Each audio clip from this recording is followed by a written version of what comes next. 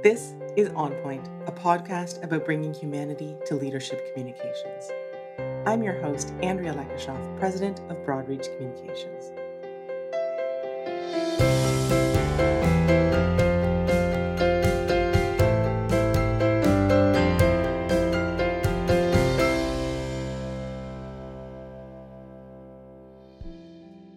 As vaccination rates climb and COVID-19 case counts fall, many employers are starting to consider whether and how to bring people back to work. But it's not that simple. We're living and working in a new world. Employees today have higher expectations of their employers. Some have made changes to their lives over the course of the pandemic, and many won't be willing to give up their new, more flexible lifestyles. Others will have lasting concerns about health and safety and will continue to be wary of physical offices or business travel. Some may refuse to get vaccinated. Given this new complex reality, employers are faced with tougher decisions than ever before. In this episode of On Point, my colleague David Scott and I discuss 5 difficult but critical questions that employers have to consider now and start communicating about immediately. As a leader, now is the time to start talking to your people about how your company plans to handle the future. What's more, at Broadreach, we encourage employers to use this opportunity to usher in a new era of employer-employee relationships, one based on flexibility, accommodation, and trust. Again and again, we have seen businesses transformed when their leaders choose to clearly communicate that they value output over hours, results over face time.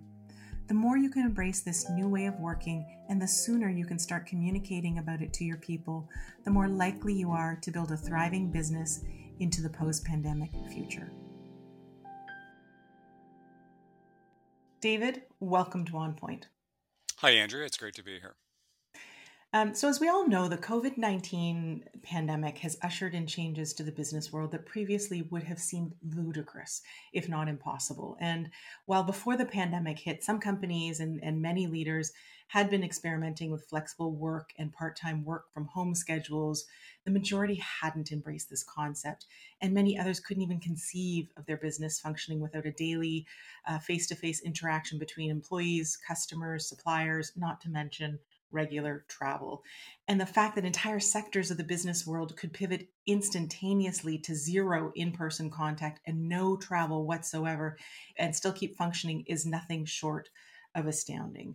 So David, can you elaborate on this mindset shift you've seen among business leaders since the start of the pandemic? Yes, I'm happy to. And I think it's such a timely discussion that we're going through right now. In fact, just today, the Business Development Bank of Canada released a survey and found that 74% of businesses are going to continue to let their employees work from home post-pandemic. And that just underscores what you're saying around just astounding the change that we've had in the past 18 months. But it's going to be profound change that will continue and reverberate for years, if not decades to come. And David, we've talked about this extensively together and with clients. There are now a new set of concerns, and they're significant concerns for both leaders and employees based on conflicting sets of expectations. And I have seen many different surveys where, the majority of employees might want to stay home, but the majority of employers might want to have them back at the office. Can you elaborate on this new set of concerns that we're seeing emerging? Yeah, absolutely.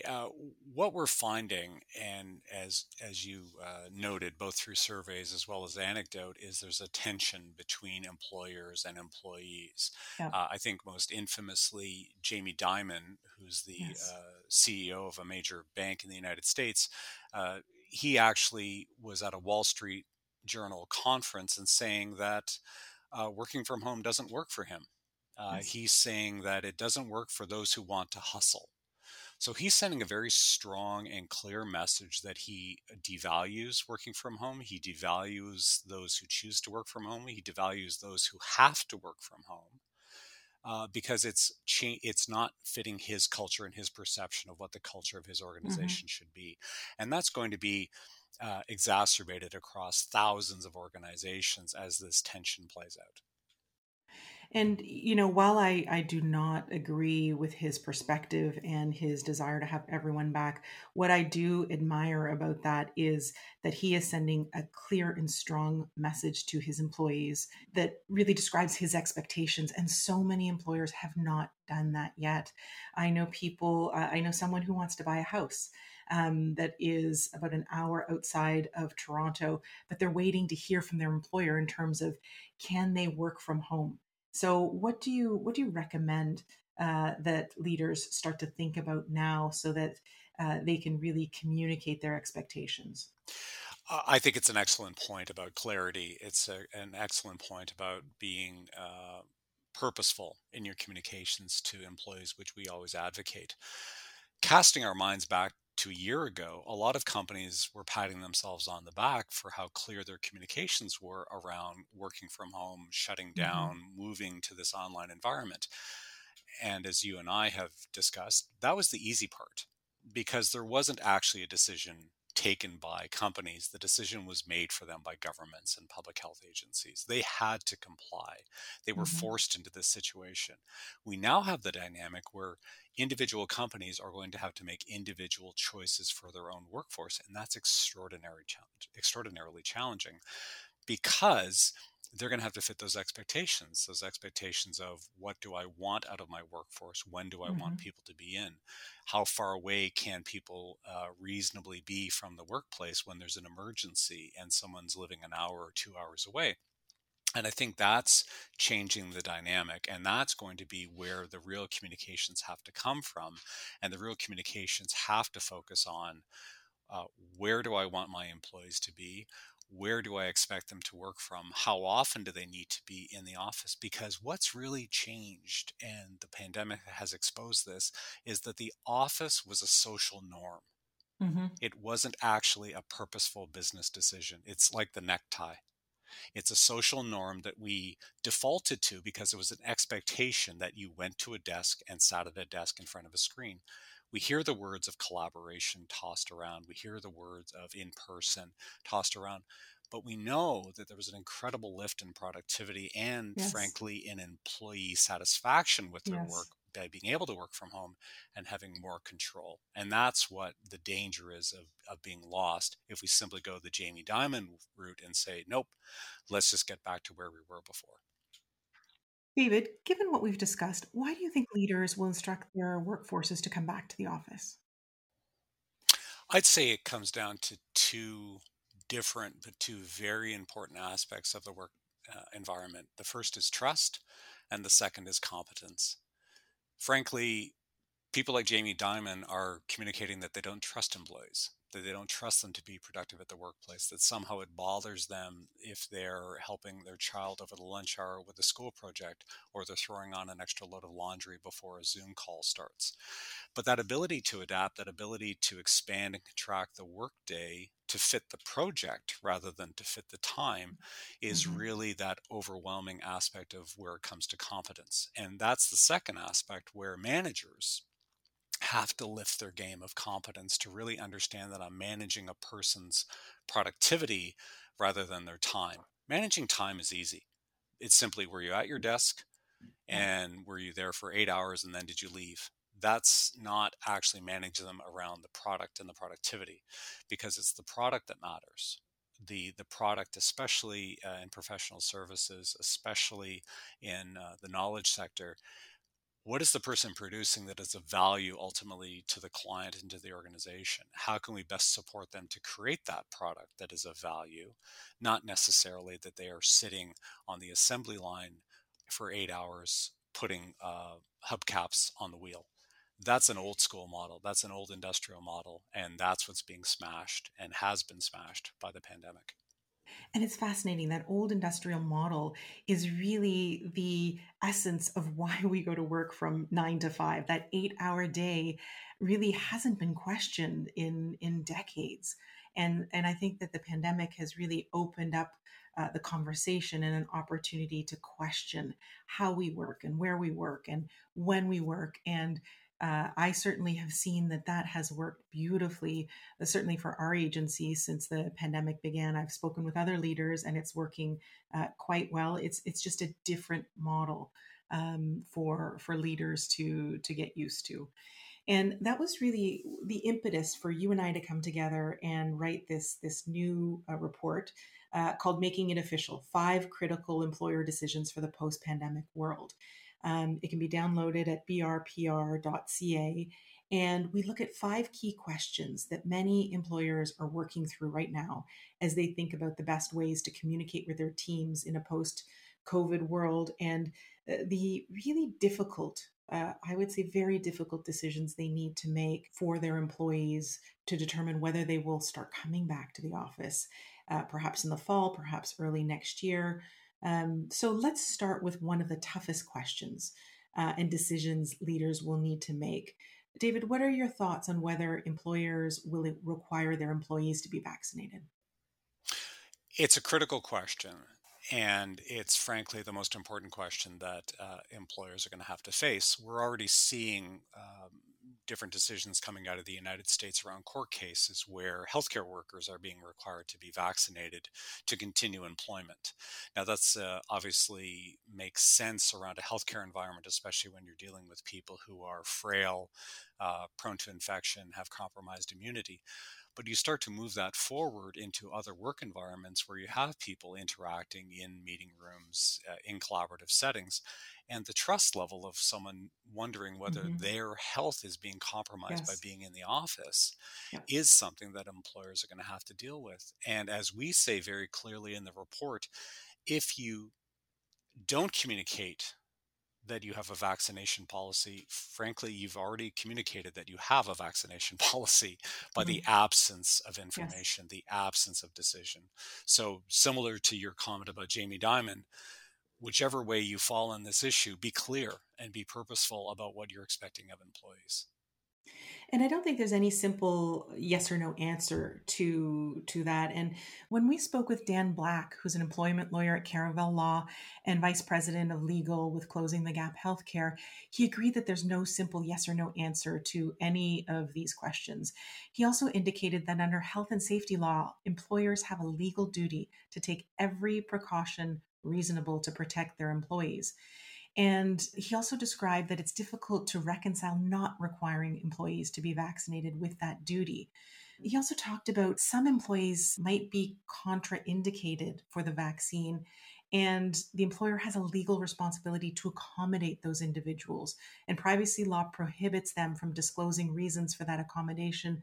So I can see this become very messy for people who would want to know that their colleagues have been vaccinated. Other employees might not want their colleagues to know that they haven't been vaccinated. It seems as though it's going to become very messy. Yeah, I think that's exactly the issue. It is going to be very messy, but like any other business issue, that the employer isn't going to necessarily be able to step back from that and just simply say, no, I can't discuss this. No, we can't engage on this issue. There's a lot of fear right now. There's a lot of Hmm. fear and misunderstanding as to what vaccination provides, what it doesn't protect from, what the need is within the environment for people to feel that they are properly vaccinated, that they feel supported, that they actually have this ability to come to a workplace and not feel anxious about it. And that's where employers really need to open up and disclose what they can and be very clear about what they can't, but open up and have the conversation with employees, understand their fear, mitigate it as much as they can, because people are going to be very concerned coming back into the work environment. It's going to be very dislocating after being away for almost 18 months.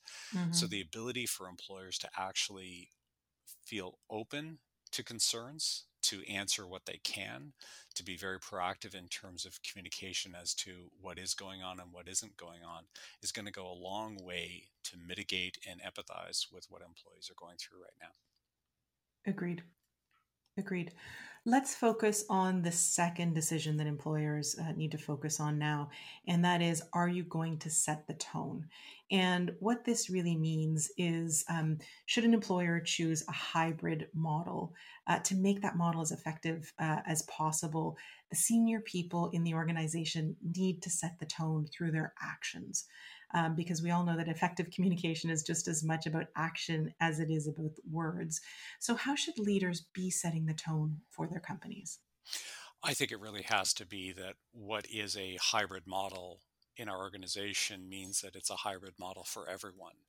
We've already seen a statement from Mark Zuckerberg at Facebook where he's indicated that for 6 months of the next year, he will be working from home. So he's clearly setting out that Mm, expectation that whether it's 1 week on or 1 week off or a multitude of different days, he mhm. expects that by the end of 2022, he will have spent 6 months of the work year from home. So he's clearly setting out an expectation that 50% is the model for Facebook.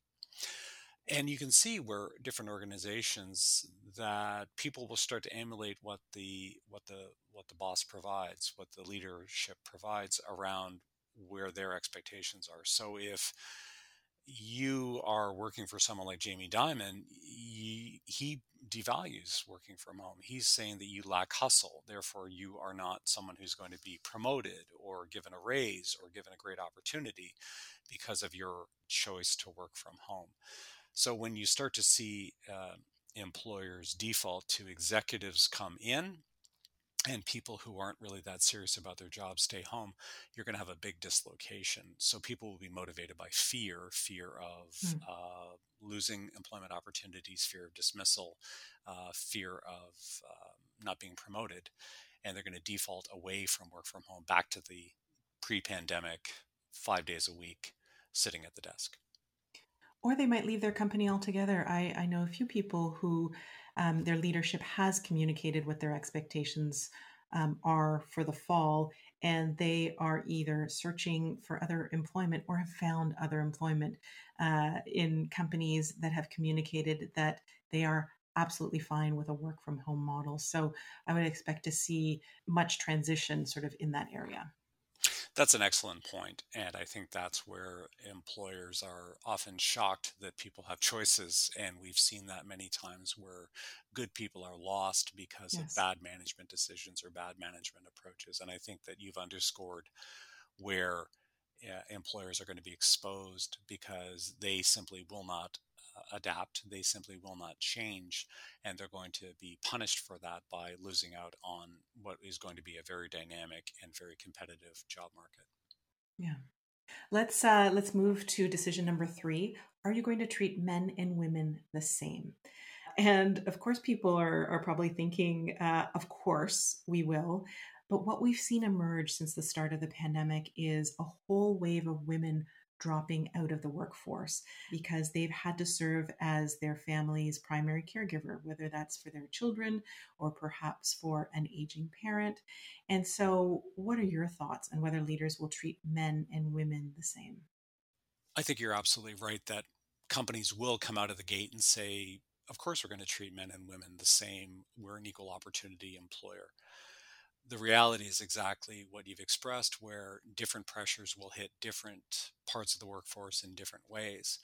And that ability to accommodate, that ability to expand the thought about how do people actually be productive, and the ability for people to be productive either at home or in a hybrid model or at the workplace is really going to set employers apart and frankly give greater satisfaction to employees, greater retention capabilities, greater recruitment capabilities, Hmm. because as we all know, companies have reputations, and the reputation will precede you as to whether you are a place of business that actually encourages people, adapts to different circumstances, really empathizes with what they're going through.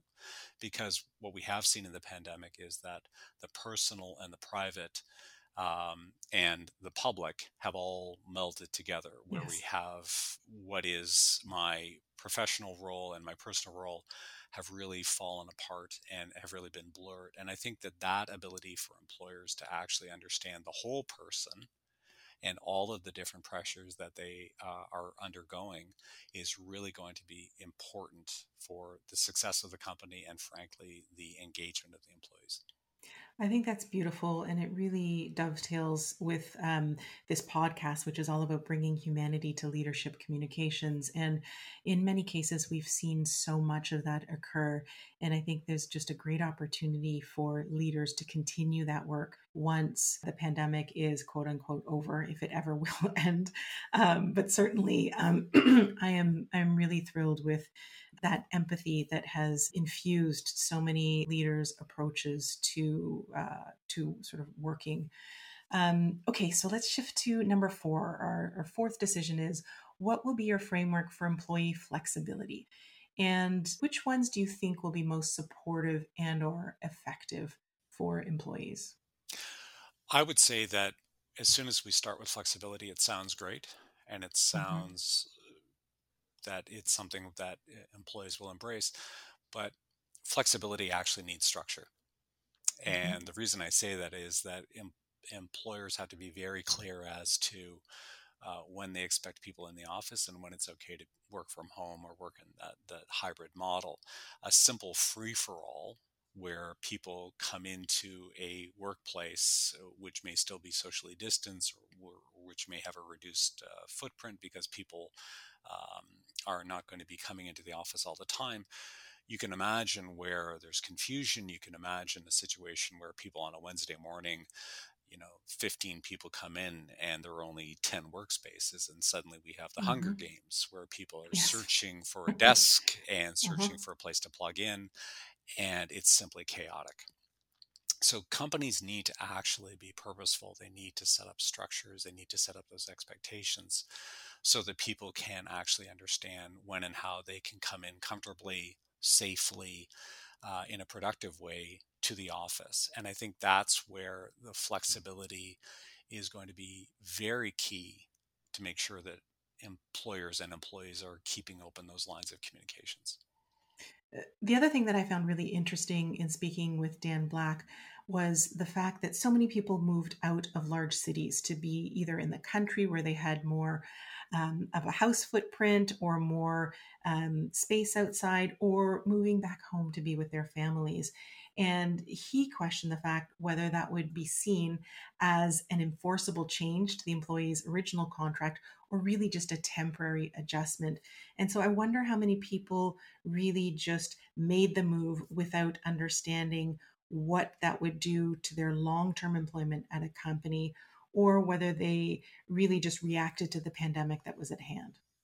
I think it's an excellent question. And I think it's something that each person is going to have to suddenly understand that they may have violated the obligations they have under their contract with their employer. They're going to have to open up and have those conversations because in the work that we do, quite often around Hmm. crisis management, issue management, we need to respond and be on site with a client immediately. Not everyone has that dynamic. Not everyone has that need to be in the office at a moment's Hmm. notice, but it does come up. There are changing circumstances where we need to go to the client. We need to get together for an important pitch meeting. We need to get together to go over these sales projections. And suddenly someone's saying, well, I'm 2 hours away. I can't be there today. I think that's going to uh, place an onus on the employer, again, to set clear expectations, but also on the employee to understand that can you actually do your job when you're Hmm. 2 hours away from the office? Is that something that's fair on the employer? And is my lifestyle choice something that's going to force me to look for something different and a different set of work dynamics, a different job where I can actually have that balance that I'm looking for? It'll be interesting to see how that one plays out. Yes. Final decision that leaders need to make now, and that is, how will you approach business travel? That is a very complicated one. People will be mandated to get on airplanes, travel perhaps to places in the United States where people are not vaccinated to the same levels as they might be, where they live. What are your thoughts on how to approach business travel? I think it's going to be extraordinarily challenging for the reasons that you laid out. first, it's going to be even rethinking, just like we're thinking about working from home as a new dynamic.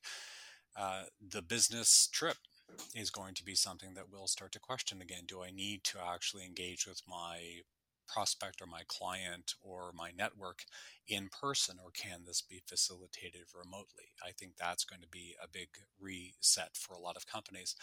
But absolutely, just like going into the work environment needs to be rethought of as a health and safety issue, business travel as well. What extra exposure are we forcing our employees to undergo through travel, through connection with clients, through connections with other people who may not have the same level of vaccination as they expect?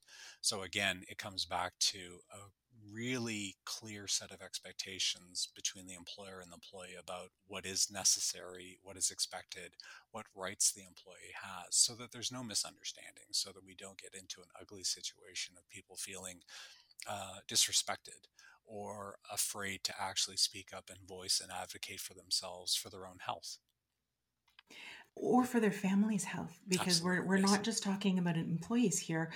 They may have someone at home who is immunocompromised, and if they are the sole breadwinner, they might feel forced, and that they don't really have a choice and must travel. So I can see how this will become very stressful for some.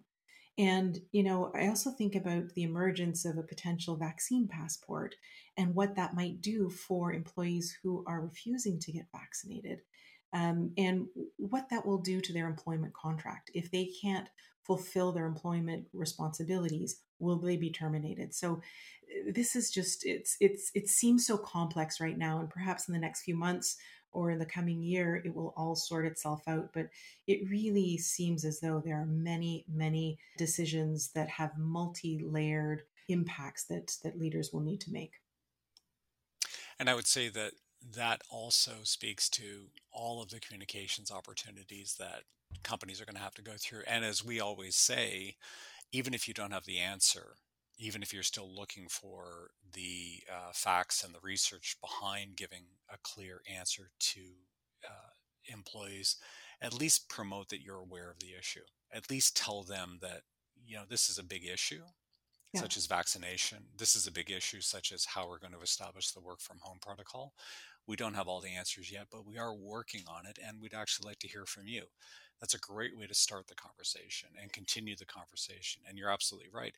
This is going to be ongoing, and this is going to be bumpy and messy and all the adjectives that you so appropriately used, because this is going to take a lot of effort, and it's going to take very purposeful effort by Hmm. employers and employees to engage and communicate so that there's a really good outcome from this. It's not a one-off. It's not a simple email. It's not an FAQ. It Hmm. really is that collaboration that employers and employees need to do to come together.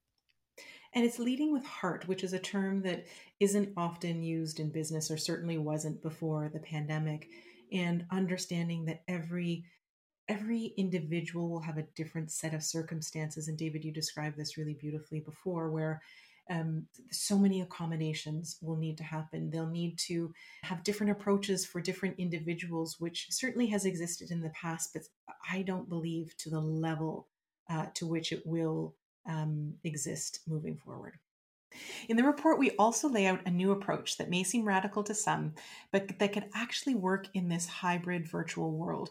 Do you want to tell us about our focus on output, not hours, as an approach? And, we've talked about accommodation, flexibility, and trust, and how all of those elements must be woven into this approach. I'm happy to, and it speaks to what we were discussing earlier around the industrial model. Uh, what we see is that going to the office is a social norm. It's a social norm like putting on a suit or putting on a tie. There's not necessarily a reason or a productivity reason for it. It's simply what is expected. It used to be that you had to go to the factory because that's where the machines were. Well, in a lot of businesses, especially professional services and consulting, the machinery is in the home. It's the computer and the connection and the actual skills and experience of the person on the Zoom call.